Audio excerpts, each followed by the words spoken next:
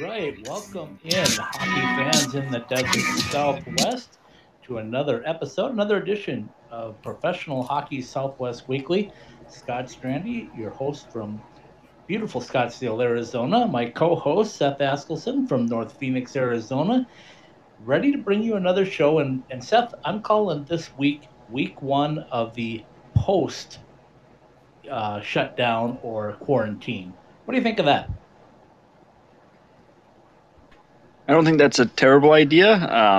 Maybe it's just quarantine number one. Hopefully, it's not. Right. But yeah, I mean, I think you're starting to see not only the world open up, but I think you're starting to see sports leagues try to figure out what's next, right? I mean, you look at NASCAR; they raced without any fans yesterday, and then Bundesliga, the top soccer league in Germany, went back to playing games without fans. I think you're starting to see a little bit how these things are starting to work. And the Suns here in Phoenix returned to their training facility for voluntary workouts. I don't know how much voluntary means in that statement, but nonetheless, there's teams getting back to what they're doing, and I think the NHL is trying to figure that out a little bit. But I think they're going to run into the same troubles that the MLB is running into at the moment. So it'll be interesting to see what the NHL does in a standpoint. And again, remember, the NBA is returning players to their facilities, but they still don't have a plan yet on what they're going to do when they come back. So it's not just because guys are returning to their facilities in the NBA, that doesn't mean they're going to start playing within 3 weeks. They still have no idea what they're going to do. So I mean, a good sign in terms of that, but I think still a long ways away for both the NHL and the NBA.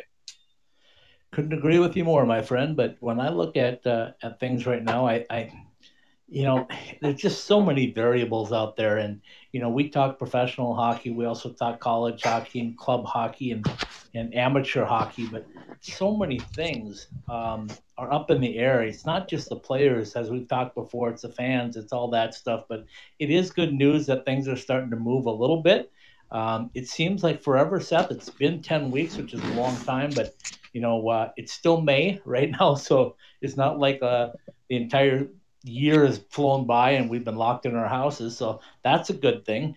Tonight, we've got a great guest that's got some great insight, and Kenny McCudden, the assistant coach from the Columbus Blue Jackets, who also does a lot of coaching on the side, if you will. He does some coaching clinics. I know he's been doing a lot with video and things like that on Zoom. So a lot of fun things to talk about. And of course, he coaches under John Tortorella, which is another great topic to talk about. So looking forward to having Kenny on tonight with us. And he's going to be our first two-part guest, Seth, because we're going to have him this week on Monday night for professional hockey, but he's also going to come back on Wednesday this week and talk club hockey with us. So going to be an exciting night. Just your thoughts on having a guest like Kenny McCudden join us. Yeah, that's huge. I know talking to you last night, you just mentioned everything that he does, and running camps in Vegas and Arizona, and coaching for the Blue Jackets. And I mean, that's a guy that literally sees it at every level, and specifically in the Desert Southwest. He sees it at the ACHA level with UNLV, sees it at the NCAA level with ASU, and I know the Blue Jackets come here once a year, but he sees it. I'm sure when he's here, he sees what the Coyotes are doing, and obviously coaches directly up against them twice a year and once at Gila River. So a guy that has a ton of experience at every level that you and I and the rest of our great crew at Icetime Hockey Southwest cover, and almost the perfect guest, right? If you had to pick the perfect guest for this show, a guy who's coached at the ACHA level, the NCAA level, and the NHL level. I don't know too many other levels that we cover, Scott, unless you're hiding something from me. No, he's a fantastic guest. Like I said, his expertise at the pro level and developing players is really what he does. So we'll be able to talk AHL and NHL with him tonight, and really find out how this has all affected not only him but his players and the guys that he sees. I'm sure he'll give us a little bit of draft insight and and stuff like that. But the big thing with Kenny, and the reason I wanted to have him on, is he does such a great job of reaching the grassroots level, right? He goes all the way down to the youth level. He reaches out to coaches. He gives them ideas. He's an icon. I call him an icon. I'll call him that again when we have him on tonight, because I always do. He's a true icon in the hockey world, and it's going to be fantastic to have him on. Before he comes on, though, I want to talk a little bit about the proposed format that was out there, the 2014 format. I don't know if you've seen that yet or not, but it would have the Arizona Coyotes and, of course, the Vegas Golden.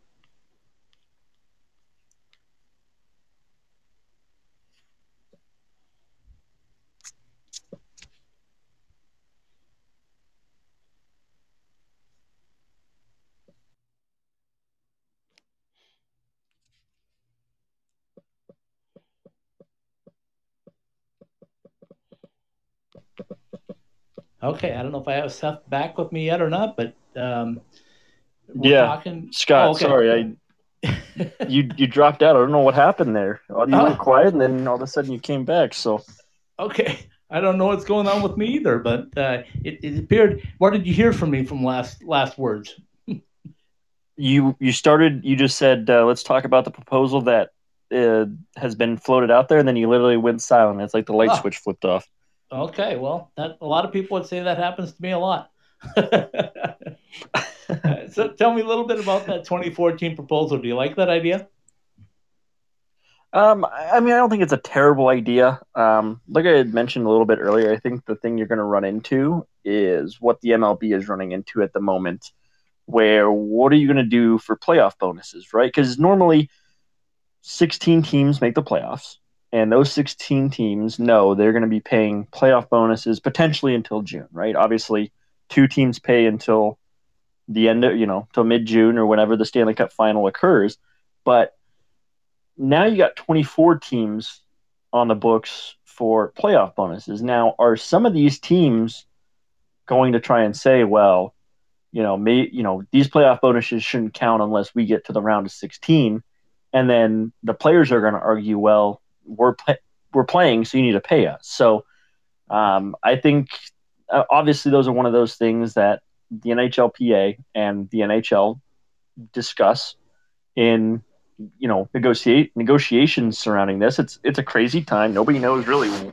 There's no precedent for it, right? There's never been a season where you stop halfway through or more than halfway through, then you come back and finish the season without like some sort of change in a collective bargaining agreement. So I think from that standpoint, I like the idea. I think getting hockey back and, because it avoids that. Well, for a team like the Coyotes, right? Well, we were only 4 points out when this stopped. Anything could have happened in the last 3 weeks of the season. So you avoid having some of these teams complain to you that if you cut it off at 8-8, well, you never gave us a chance to finish. And especially for those teams that had games in hand but were sitting outside of playoff spots. So I think it's a great idea to avoid any teams that felt like they even had an outside shot from being upset. And it also keeps teams like Detroit, like the Californias, like Ottawa from bringing guys back just to play meaningless games, right? Like I know LA was on a huge win streak before it ended, but they were so far out of the playoff picture that they weren't going to be able to come back. Detroit was already officially eliminated. I know Ottawa was teetering that line as March went along. So I think it's a great way to make sure those teams who were already prepping for an off season come March aren't forced to bring their guys back and risk injury, and also give the teams a chance that even had the outside shot and could make a case for themselves, the opportunity to play it out. Yeah, I agree. It's there's always going to be somebody that's not happy with the situation, no matter how that plays out. So we have to take that with a grain of salt, I guess. But as you and I have talked over the past, everybody knows my feelings about whether I think the league should come back or not. And again, I don't hold the checkbook for the league, so I can't really tell them on that end of it. But just on the medical side of things, as long as it's safe, okay, bring them back. But if this thing lingers on another month or two, my thoughts are just why don't you prepare for next year and see if we can't get off to the right start next year and just And it's easier, like I said than done for me to say this because obviously it's not my money we're talking about. But just start over that way. So your thoughts still that same way, or if you change your opinion a little bit on what you think the league should do if you were the commissioner? I mean, I like what they're discussing right now. It's reported by Pierre LeBrun. It doesn't start right into the playoffs. There would be some games before. This is actually a quote from him. I believe this is from his story. Quote: "I'm told the 2014 format doesn't go straight to the playoffs, but involves games in some form beforehand. That would be something the players would have pushed for. Again, let me stress that both sides on the committee as of Sunday morning, so yesterday, still had work to do on the format, so it may yet change," end quote. So that's from Pierre LeBrun. So obviously there's going to be some sort of warm up. There was a board of governors call meeting at 3 Eastern today, so that was actually at noon our time, and there hasn't been any major news, it looks like, coming out of it. Obviously, that's something I feel that board of governors call is is this the plan we like? What do we need to change? I mean, here's my thing: is how many teams are willing to operate at a loss? Because that's what's going to happen. You're going to operate at a loss because there's no, ticket revenue, there's no concession revenue, um, there's no merchandise revenue in terms of people buying stuff in the shops. Now, again, you don't have to pay arena employees in terms of, you know, food people and shop people and ushers and security guards to a certain extent. Like, obviously, you're going to have some basic people there, but you're not recouping any of that money, to pay the players, to pay the broadcasters, to pay the trainers and all the support staff. So, how many teams are willing to operate at a loss for a Stanley Cup playoff? Right now, obviously, it seems like there's enough teams to where there's serious discussions going on, but say a team like Arizona and a team like Florida, or those teams that are willing, in terms of the front office business side of things, that are going to be willing to bite the bullet on a lot of money, really. Yeah, like I said, I don't think there's any way to get around it. It's going to be a lot of money no matter what you do or don't do. It's a very sticky situation. Speaking of sticky situations, we had Craig Morgan on, who was an awesome guest last week with us. And when we finished up with Craig, I woke up early in the morning to his story that Aaron Cohn had parted ways with the Arizona Coyotes after being there since 2015, which I know was a shock to both you and I, and I'm sure to Craig as well. But uh, both sides are saying it's a mutual party, and I have no idea why or what led to it. But yeah, Aaron's one of those really good guys. You just want to commend and pat on the back every time you see him because he's always trying to do something the right way. So I think it's going to be a tough role to fill for whoever steps in there because he's done so much in such a short period of time. But the biggest thing I was worried about when I heard about it was stability because he was a stabilizing factor. Just your thoughts on the loss of Aaron Cohen and with the Coyotes.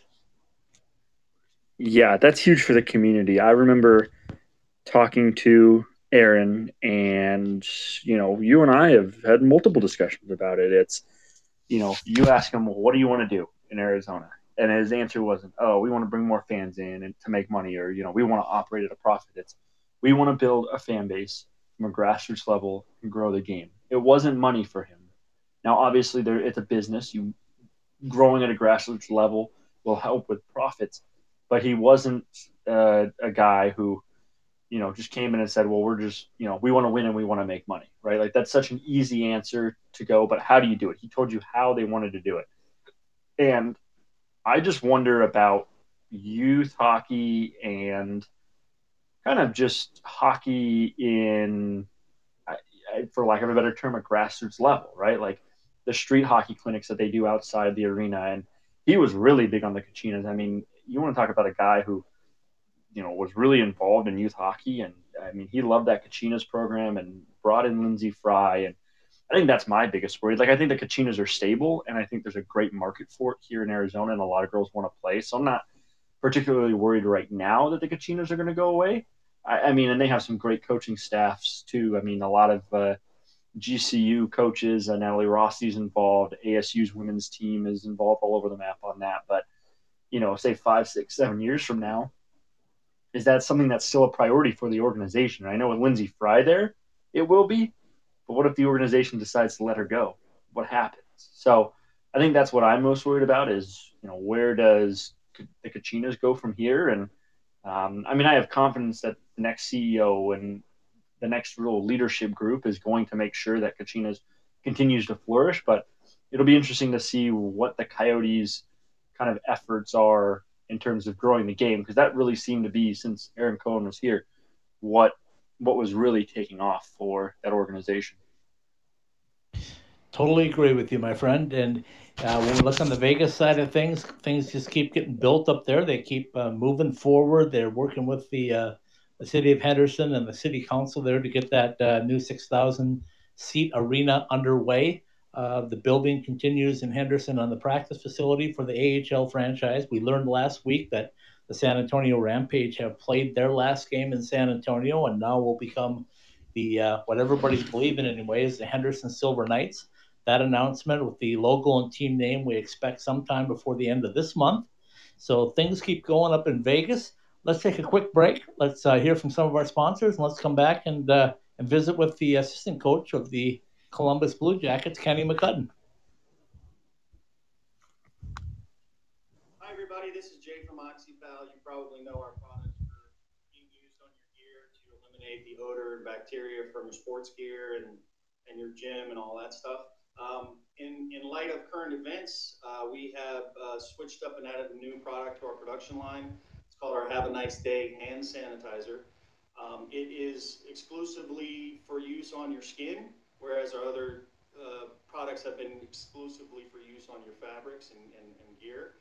This product is available here at my shop. It's available on my website at www.oxypal.com.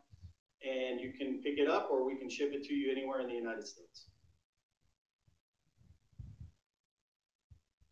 Behind the Mask Hockey Shop, celebrating 25 years of exceptional service to the Arizona hockey community, offering the top brands and an educated staff of hockey players to help you choose the right gear for you. Visit any one of our 3 Valley locations or check us out online at behindthemask.com.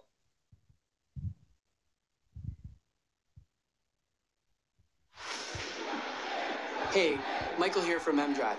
My dad, a world-class scientist, actually made M-Drive for himself to stay active and continue enjoying life. And yes, M-Drive supports healthy testosterone, but it's so much more. M-Drive is the everyday supplement to fuel your drive with more energy and more strength. Listen, we'd love for you to try M-Drive too. Visit mdriveformen.com and we'll give you 20% off your first purchase. Just type in the code DRIVE at checkout. Refine your prime with M-Drive. At the heart of any good cocktail is the quality of the spirit used. And if you want to make the best margaritas, or if you just want a straight shot of the best tasting tequila, then Roger Clyne's Cancion Tequila is the brand for you. Award-winning Roger Clyne's Cancion Tequila has the taste you want to make perfectly blended cocktails, whether you're celebrating an overtime game winner with friends or relaxing by the pool after a long workday. Find your bottle, be it in Arizona or elsewhere in the U.S. Visit us at MexicanMoonshine.com. Roger Clyne's Cancion Tequila, award-winning taste since 2011. I can't wait to get to Las Vegas and check out the Fortress. Going to see the Golden Knights? No, stopping at Jessie Rae's barbecue for lunch. Oh, that Fortress. That combination of brisket, hot links, fries, mac and cheese, surrounded by a fence of ribs? I'm in. Exactly. Jessie Rae's barbecue, located at 5611 South Valley View Boulevard, right behind the Mandalay Bay Hotel. Check out their pulled pork, smoked chicken, or the fall off the bone baby back ribs. Jessie Rae's barbecue has been voted the best barbecue in Las Vegas 2 years running. So whether it's a midday meal or a pregame feast, head to Jessie Rae's barbecue for all their award-winning tastes. Pre-game like a pro, post-game like a champion at College Bar and Grill. Located across the street from the iconic A Mountain and Sun Devil Stadium and a quick walk from Wells Fargo Arena. College Bar and Grill is your home for the best local craft beer, delicious creative cocktails, tasty food, and Tempe's best atmosphere for Arizona State athletics. College Bar and Grill. Pre-game like a bro, post-game like a champion. Online at ilovecollege.co. All right, we're back. Scott Strandy in Scottsdale, Arizona. My co-host, Seth Askelson, joining me from beautiful North Phoenix, Arizona. And we're still waiting to get Kenny McCudden on board with us, Seth. So in the meantime, let's talk a little AHL hockey with the season coming to an abrupt end and finally the cancellation of the season. The Tucson Roadrunners were crowned Pacific Division champions. Albeit by the slightest of margins. They were in first place when it ended, so they got themselves a banner and a T-shirt. They sure did, and I think when it comes to the Tucson Roadrunners, I mean, that's good for them, right? Like 2 years in a row, or not 2 years in a row, sorry, 2 times in 3 years that they won the Pacific Division. I mean, they were on their way, I think, to at least a playoff berth, if not the division title either way. And really, I think, built a pretty good rivalry with the Colorado Eagles. Those games were hotly contested at all times. And I mean, that's what happens when you have two teams battling for a top spot. It just creates a natural rivalry. But, I mean, for Tucson, it's kind of I wouldn't say a weird city in terms of like location, but what are Tucson's natural rivals, right? It's Tempe, it's Phoenix.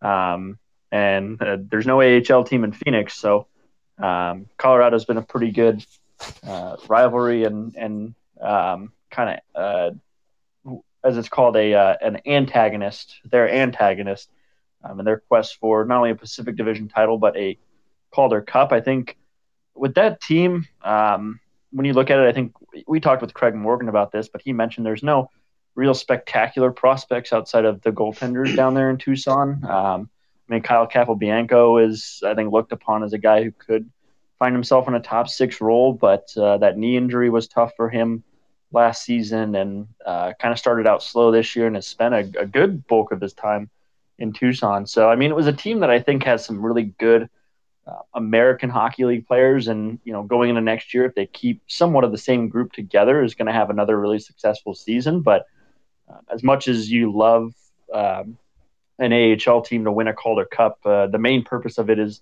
to develop future NFL or NHL, stars. And just for the Coyotes, I don't think it has anything to do with the coaching staff and the development staff down there. I think it just has to do with who they have down there and who's available to participate down there. Absolutely. And hey, Scott, you led right into my first guest, Kenny McCudden, the icon, I call him, from the Columbus Blue Jackets. Kenny, thanks first of all for joining us. You got Seth and Scott here. How are you? Scott, I'm well. I think I pressed the wrong green button, so I'm probably a minute tardy, but thank you very much to both of you for having me on. No problem. We were just talking a little bit AHL hockey and NHL hockey. The first thing I want to ask you, Kenny, is how are you? How's your family? How are things in the Columbus Blue Jacket family in regards to this COVID-19 that struck us all so hard and quickly? Things are well. I'm back in Chicago, where I was born and raised, and I'm about 50 miles northwest of downtown Chicago, and Chicago's not in a good situation right now as far as Illinois. I mean, I think we're third in the United States with the COVID issue, and it still is New York, New Jersey, now Illinois and Massachusetts, but not so great here, but a lot better in Ohio. And to think that it's only 5.5 hours down the street or 50 minutes by flight, but much better there. You know, you and I have been around a long time. Seth hasn't been around quite as long as us, but he covers the Coyotes for us on a regular basis. And when I saw this happen, Kenny, I can't liken it to anything else. It just, everything came to a screeching halt at every level. Just, if you can, take us back to March 11th or 12th when this all came to a screeching halt. And what was immediately going through your mind as it happened? Where were you? Where was the team? Well, I'll tell you, March 11th was a Wednesday night, and I was putting on a Pee Wee clinic in the big building at Nationwide in our main building. And the Zamboni driver came to me, our main Zamboni driver, and he says, Kenny, we're playing tomorrow against Pittsburgh in front of nobody. And I said, you've got to be kidding me. And so that would have been March the 12th on a Thursday. And I said, "You've got to be kidding me." He says, "No, the governor's declared this and that type of thing." And so let's fast forward until Thursday morning. Coaching staff was getting ready for a 10 o'clock meeting and a 10:30 morning skate. And then Pittsburgh would take the ice at 11:30, as opposing teams do. And we were told, we were instructed by probably 20 minutes to 10 that we couldn't have a meeting, and nobody would, nobody to take the ice at 10:30. So I would say within an hour and a half, our team was completely out of the building, and I would say around the same time, Pittsburgh was already gone. So here they were down the hall 30, 40 feet, and their trunks were being packed, and very, very strange thing. But I got wind of it the night before, and I was like, wow. And but I think we all had a feeling that morning, 7 o'clock, 8 o'clock in the morning, coaches and players, that we may not be playing that night. So, yeah, I mean, everybody's life abruptly changed, and it's different times for sure. No, I'm going to tell you what I saw from different levels, especially at the club level, because those guys down here were preparing to go to a national tournament. And when I talked to players over the last 10 weeks and coaches and fans, what I've seen, Kenny, is about 2 weeks of pure shock, right? And just not really believing it, just belief. And then I think it went to a little bit of realization where they said, hey, this isn't just us. This is the entire world that's dealing with this. And they kind of went through about a 4, maybe 5 week period of realization. And then I think about 2, maybe 3 weeks ago, I started to hear rumblings from people that were getting a little frustrated and maybe just stir crazy from being inside. And I'm guessing that's kind of the way it went for you and the team there as well. Well, yeah, for sure. But let's go back to March 12th. I just had a feeling that, our world was going to be upside down. I packed my bag. I packed my sticks. I packed everything that day. I knew we were not going to get back into the practice rink for a while.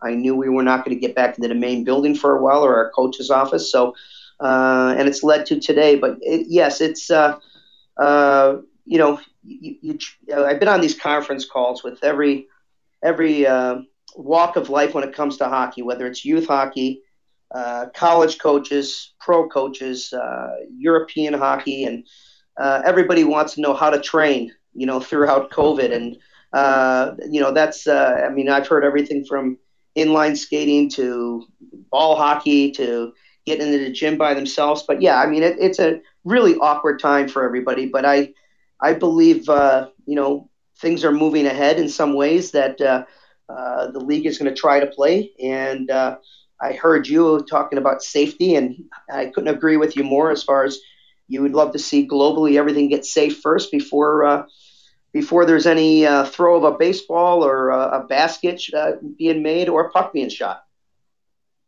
Yeah, Seth, you got thoughts on that, so go ahead and throw one out there for Kenny as well. How you doing, Seth? Yeah, Coach. Good, Coach McCudden. How about yourself? I'm doing well, thank you. Yeah, I appreciate you coming on. The Blue Jackets are a team that I think a lot of people out in Arizona can relate to, a team that's scrappy, doesn't always get the attention, but always gets the job done, and I think a little bit more than the Coyotes have had this season. But when you have a team like that, a team that has great leaders and guys that are always focused and are team-oriented, is it a little bit easier when you get into a situation like this where it's an unprecedented time, and even though guys are antsy, are they still staying focused and sticking with the training and still having that mindset that at some point, whether it be to conclude this season or to even start next season, that they're going to be back on the ice? Yeah, I mean, I think everybody's got the mindset to get back, and you could be sure that I'm sure there's been players skating here and there, and obviously, especially as of late, but 5-6 weeks ago, I'd say there was probably nobody skating anywhere. But the nice thing, for most teams, the teams that had injuries, those players were able to skate, and those injuries are obviously getting a lot stronger. And I mean, as far as guys getting healthy, but no, as far as the mindset for everybody across the board, I mean, our leadership is just like any other team. I mean, everybody's antsy to get back. Everybody's professional. I think a big question I get asked, Seth, is how do we keep the players engaged? And we don't right now. It's basically the strength and fitness coaches and that are giving them the program to work out off the ice. But the only thing that we're doing, and it's a lot of fun, and you both might get a kick out of this, John Tortorella implemented roughly about 5 weeks ago, and it made The Athletic. It was a nice article in The Athletic. We're engaging our players with speed quizzes, and it's been it's been very competitive. So, for instance, it could be 6 to 10 questions, and they get sent out to every player, whether you're in Europe or whether you're in Columbus. And the players that answer that the quickest with the right answers in the top 5 have 3 less laps to do when we get back to training camp. So it's become very, very competitive. So I bet it has. Yes, there's a point system in the whole bit, and towards his training camps, whether we get back here within a couple of months, or whether we get back in September, mid-September, with a normal training camp for the upcoming season, those players definitely want less laps because Torts runs a grueling training camp. So I thought you both would get a kick out of that. Well, I did for certain. Kenny, tell me just a little bit about what it's like as an assistant coach. What your day-to-day responsibilities are in the NHL, but now how that affects things. Obviously, you don't have your on-ice stuff, but are you still doing some sort of planning and stuff on your own, or are you just kind of at a halt right now? Well, the sad part is, Scott, I'm canceling things in the summer right now. I mean, I've already canceled all the way through basically July 1. And I'm a very busy guy in the summer, whether it comes to youth hockey, where I travel for friends that are directors of hockey clubs that are running schools or academies, or whether I'm running college programs for 3, 4, 5 days, or whether I'm going out to work with pros at every single level. So I'm starting to, get rid of some of that early work because I realize that rinks aren't going to be up and running.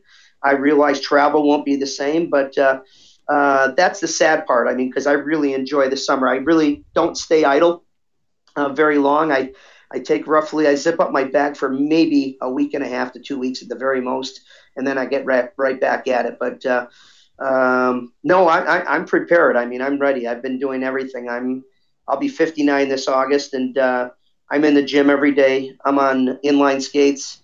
I'm doing everything to get back. So I mean, if we started tomorrow, I'm ready, and I miss it just like everybody else does. Seth, you got a follow up to that? Yeah, you mentioned Coach Tortorella, and a guy who, at least to me, is not afraid to show who he is. And Coach Tortorella, honestly, don't tell Rick Tocchet, but he's definitely my favorite NHL head coach. Just a guy who's always, whether he's angry or whether he's happy, he's going to let you know. And what is it like to work with a guy who's so, no matter what, he's always himself and doesn't care what everybody thinks, and a guy that's a great hockey mind, maybe a little controversial to some, but a guy who's had success, won a Stanley Cup. What is it like to work with a guy like John Tortorella? Well, he's so passionate that as an assistant coach with our staff, whether it's Brad Larson, Brad Shaw, Paul McLean, Manny Legacy, Dan Singleton, our video coach, or myself, I mean, you're engaged every day. Every day you have a job to do and stay. He's got a big line is to stay within your lane, and that is to do your job and not get into anybody else's. And he believes in his staff. We've got a terrific staff. I mean, that's a lot of experience there that I just mentioned. And but no, his office is about 12 feet away from mine, and I love the passion. I believe our players love his passion.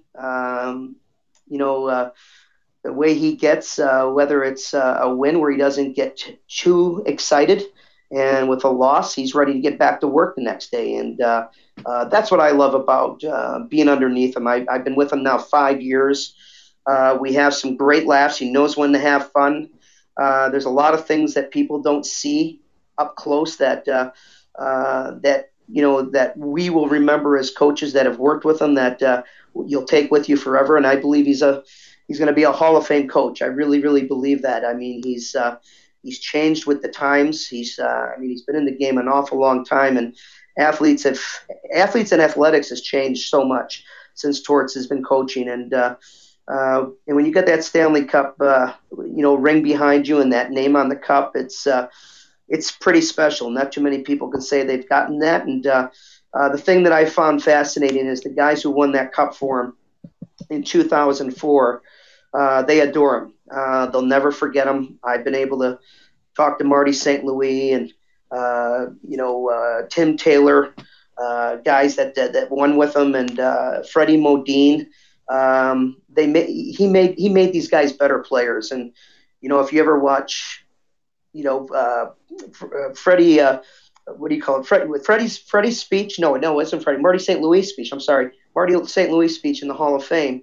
He mentions one coach, and it happens to be Torts that changed his career and changed his life, and that's pretty special. But you're talking about a Hall of Famer, a player like that talking about Torts. But no, very passionate coach.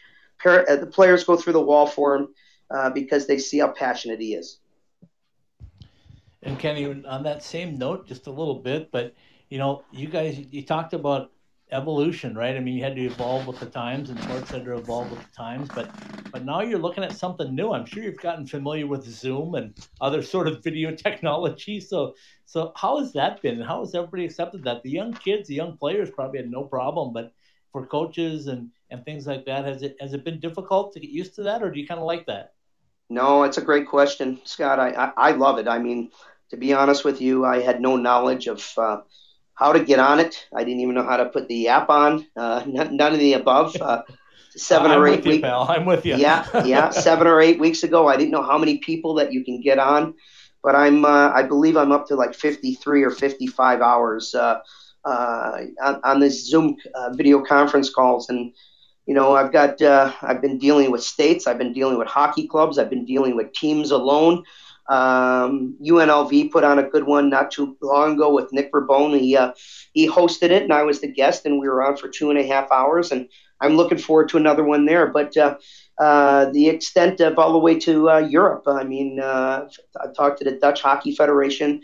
I spoke to German coaches and coaches from Belgium and England. So, yeah, it's been a lot of fun. And one thing I did learn from it, guys, is once we get back to normality, I would like to continue these Zoom conference calls because I think they're really amazing for the fact that everybody's engaged. I mean, I know everybody's engaged now because they missed the game so much, but I think Zoom conference calls, like for myself, for instance, even next year during an 82-game schedule will be important to me because we'll be talking about things at the present and enjoying that. So I'm looking forward to continuing that. Not maybe into the 50 or 60 or 70 hours, but I can see myself doing anywhere between 3 to 5 next year. It really brings the world closer, doesn't it, Kenny? You talked about overseas and things like that, but when you can bring these players almost face to face, it gives you that feeling that you're in the same room at sometimes, doesn't it? No, it's awesome. And I had a call the other day with all these Chicago hockey directors, youth hockey directors here, and we were on for 2 hours and 40 minutes. So the average call that I'm on is anywhere 1.5 hours to 2.5 hours. And those are long calls. And you might have 35 coaches on, you might have 50 directors on. And but my last call recently, once we were finished with the coaches, they asked if I would speak to a group of parents. And I said, well, from what club and how many? And they said up to 200. And I didn't even realize Zoom went beyond 50. So it shows you that I still don't know much about Zoom, but that's how important I think these conference calls have been, where you get these hockey directors that are asking to take it a step further, to be able to use this platform, to be able to talk to parents and talk about the game and talk about that it's a kid's game and about having fun. So they believe that my voice would be a decent voice to listen to, and instead of just the directors or board members or a president or the coaches themselves. Yeah, that's awesome. Seth, you got one more for Kenny? Yeah, Coach. You coached in Chicago for the Wolves, the current affiliate for the Vegas Golden Knights. Obviously, they're getting a team in Henderson Correct. come next year. But in the American Hockey League, I mean, teams change affiliations all the time, and that's the Chicago Wolves seem to have done that a lot. In your time working for the Wolves, whether they were the affiliate of the Avalanche or the Blues or the Thrashers, who was the one prospect that you saw in practice that nobody really knew about, but you knew was going to be a solid and or great NHL player and eventually became that? Well, that's a tough one. I mean, I was there 18 years and saw as many as 19 coaches. That's between head coaches and assistants. So, and I left for 5 years. I mean, I would have been part of that the whole entire time, but I left on my own for other professional work. But a player that really stands out that will resonate with you guys is he played a little bit for Vegas, was Brad Hunt. Do you remember the defenseman Brad Hunt? Absolutely. Yes. Yeah. He smaller defenseman, very mobile, left-handed shot, a heavy shot. I believe he's with Edmonton now. I believe he's bounced around a little bit, but I may be wrong with the Edmonton thing. But I mean, there's an awful lot of players like that that stand out, but one that you can recognize as a name and a player that you might have saw play for Vegas. But it just shows you. I mean, he's probably 5'8". He's 175 pounds soaking wet, but moves the puck extremely well, skates well, and a big time shot. I mean, for a small guy, he's got a cannon. So his skill set right there, I mean, is enough to keep him in the National Hockey League. But I was blessed, Seth, in an awful lot of ways to be able to see some tremendous stories of players. We were affiliated during my time. We were affiliated with the Thrashers. And I think Thrashers, I ran 7 or 8 prospect camps for them. Away from Colorado was not tied with the Wolves, but I worked for Colorado. So that's where you might have put that 2 and 2 together there. I did another 7 or 8 years for Colorado with development, but we were with the Blues, Vancouver, and the Thrashers during my time. And yes, there was change, and there's going to be change again here. And I believe I've read that the Wolves are now going to be with Carolina, so with the restructuring. But the Chicago Wolves have always been considered that extra NHL team, the way they have treated their players. Starts with the ownership with Don Levin, and they got a terrific GM with Wendell Young. But I had terrific years there. Fondest memories were winning a Calder Cup, the last Calder Cup that I won there in 2008 with John Anderson. I was with John 11 years and even a better person away from the rink. But John has won at every level, and everybody, it seemed, that got implemented into the Chicago Wolves during my years were just class people, and it was a class organization, and players loved playing there. Kenny, on that same note, when we talk AHL and NHL, it's no secret that Vegas is getting that AHL franchise now that was done in San Antonio, and they wanted it for a number of reasons, but first and foremost was probably to save money and costs, and more importantly, have their players right in the same city. How important is that in development of your AHL and NHL programs together to kind of make them cohesive?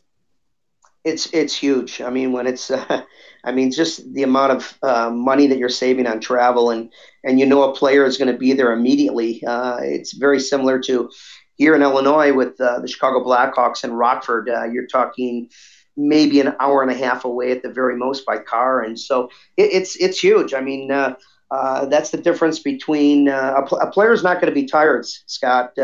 When they just have to jump in the car and get there.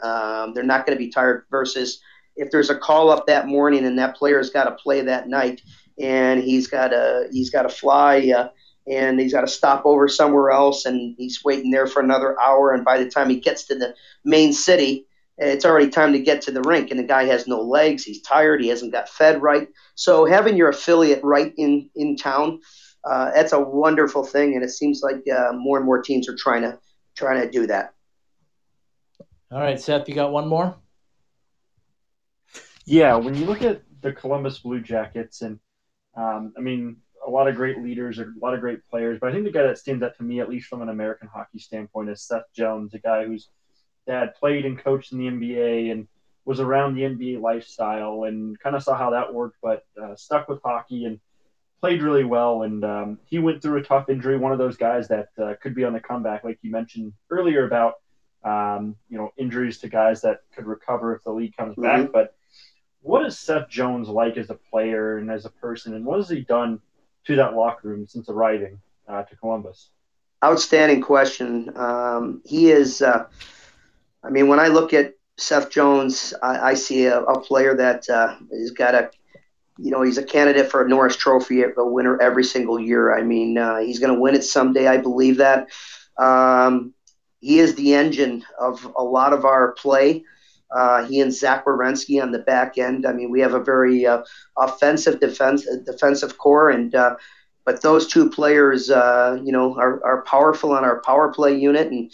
But Seth Jones, strong, never gets tired. He could play 30 minutes and he's not exhausted. And it was a big loss for us with his injury, and that was a season-long injury, and we were supposed to get him back possibly for the first round if we were going to play. But he's a leader, and that's why he's part of the leadership group. That's why he wears an A. The A's that are in our room are Boone Jenner, Cam Atkinson, and Seth Jones. And Cam and Seth switch off depending on home and away. And Nicky Foligno is our captain. So the leadership group there, and you said it earlier about our team. And I believe, most teams have a decent core of leaders. But speaking for our room, we have a terrific room that way. But Seth Jones, the upside for him is only going to get better. He's got a great shot, could skate, very strong the way he can angle a player and rub a player out and contain a player. He's got a great first pass, and if that pass isn't there, he leads the rush. So and he's the kind of player, Seth, that if he does get caught offensively behind the net, he just happens to get back all the time, nearly the first player back, because that's what kind of speed he has. But John Tortorella has, he's one player that John Tortorella has brought out of a comfort zone and made him into a more of a special player. And I think there's more room. I think there's more room for improvement, and he's just going to get that much better. And that's why I believe he's going to win a Norris Trophy someday. All right, Kenny, final one for me, then I'll give Seth the last one to ask you a little story about Torts. But my question, a little bit more on the serious side of it, is with this pandemic and none of us knowing really what to expect out of it, how much does it hurt your development guys in the AHL and maybe guys that have just been drafted and we're looking forward to a camp and maybe getting a shot at the end of the season? How much is it going to hurt them? Do you have any idea on that end of it?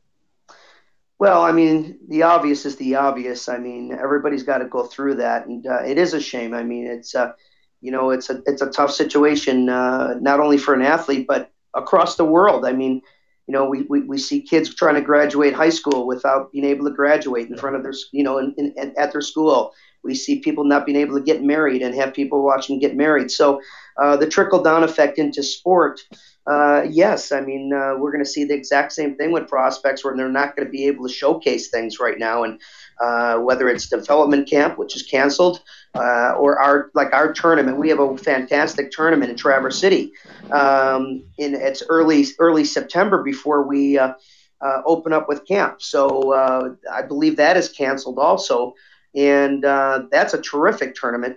I think there's 8 or 9 clubs that are involved in that, and you're able to see their top prospects. So, yeah, everybody seems to be getting gypped right now, Scott, for things that they're able to enjoy or showcase themselves, and they're getting it's a tough situation for everybody. All right, Seth, ask him one good one for Torts, because I know he's got 100 stories about Torts that'll make us laugh to send this one out. About 1,000.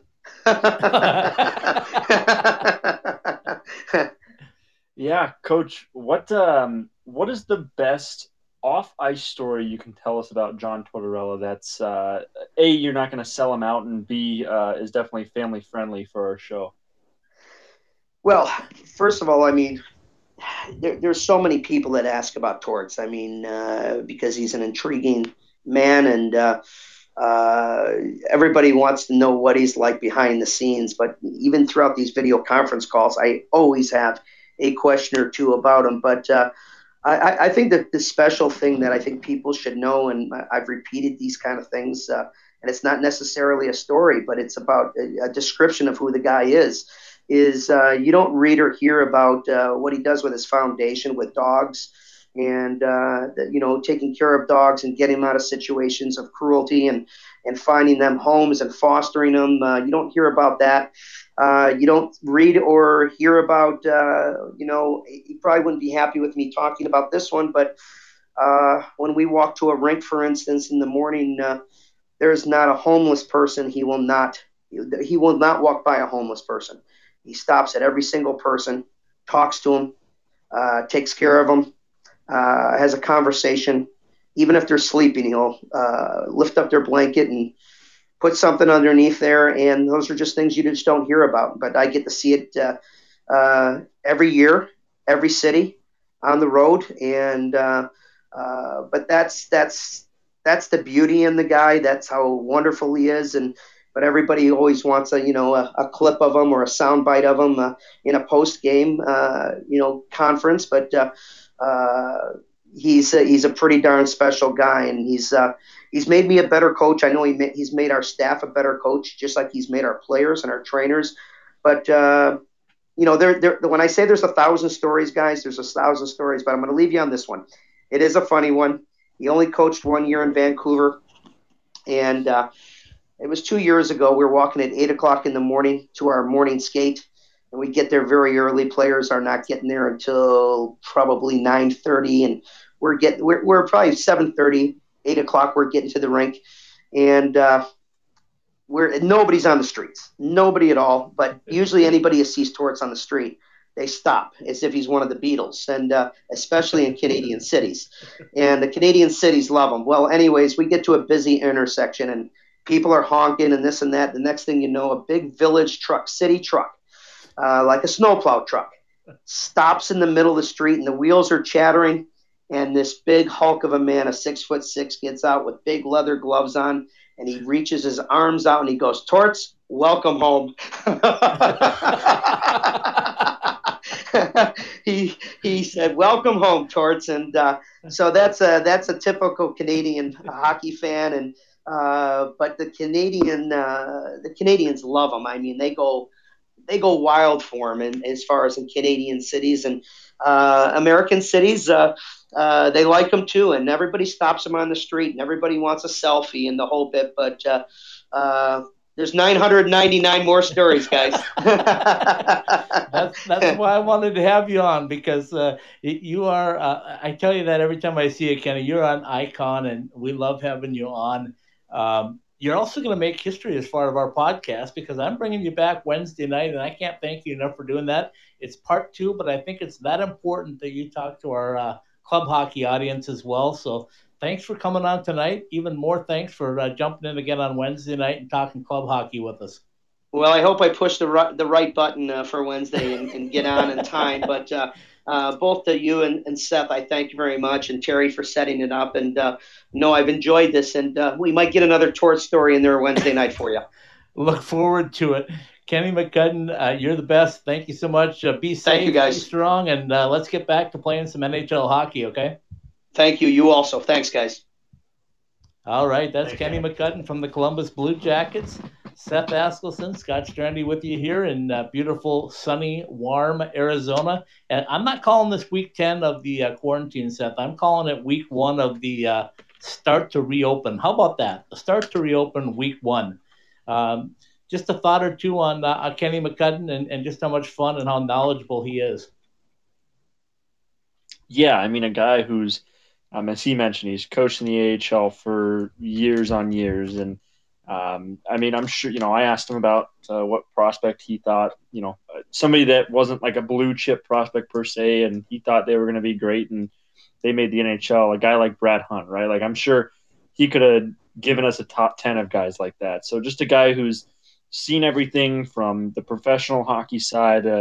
You said you guys are going to be talking to him on Wednesday night with the club hockey audience about UNLV. So he's seen hockey from that side. And I mean, you want to talk about a guy who has seen it all and has been able to, I wouldn't say sit back necessarily, but has gotten to meet so many different coaches and players and characters. I mean, I got to be careful. If he ever wants to take over as co-host of this show, I might be in trouble because he's definitely going to have a lot more to bring to the table than I ever will. So a great guest and such a great story about John Tortorella too. I mean, a guy who, the Canadian cities love him. They do. I know Vancouver might not share that same sentiment with the way his time ended there. But, I mean, he's always been kind of painted as a villain, right? A guy who wants his teams to be physical and didn't really have a great time with the media in New York, but truly who really does. Like a guy who sometimes gets painted for his worst moments. But, I mean, to hear that he's a guy that will never walk past a homeless person and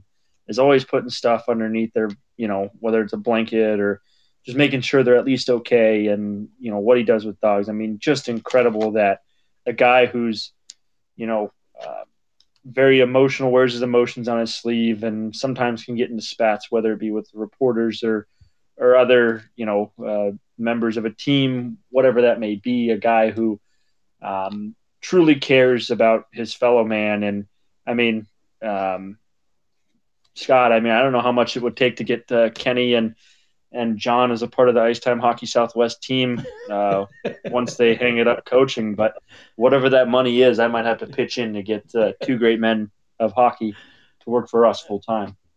Yeah, he's a great guy. And sometimes I forget, because he's so outgoing and so friendly to everybody, is that he's an NHL assistant coach. Okay, if you look at the other sports, right, and nothing to take away from the other professional sports, but imagine having an NFL or an NBA or a Major League Baseball coach that would be that upfront and that out in the open and that willing to do things like our podcast or coaching youth levels, or he was talking about dealing with a peewee team and talking to parents of youth players. I mean, that's just the hockey world, but Kenny McCudden is an icon in that world. That's why I love having him on. I have no idea. I have no doubt, I should say, on Wednesday night that he will be a huge success, and we talk club hockey with him because that's where his passion really is. I mean, he loves developing players. He loves talking to other coaches. He's willing to pass on his knowledge to other coaches. He doesn't think there's anything wrong with that. And, he said, if I can learn something or they can learn something from me, so be it. When our teams compete, they're going to be competing on the ice. And I trust that we'll get the best out of our guys. So really nice. I really appreciate him coming on.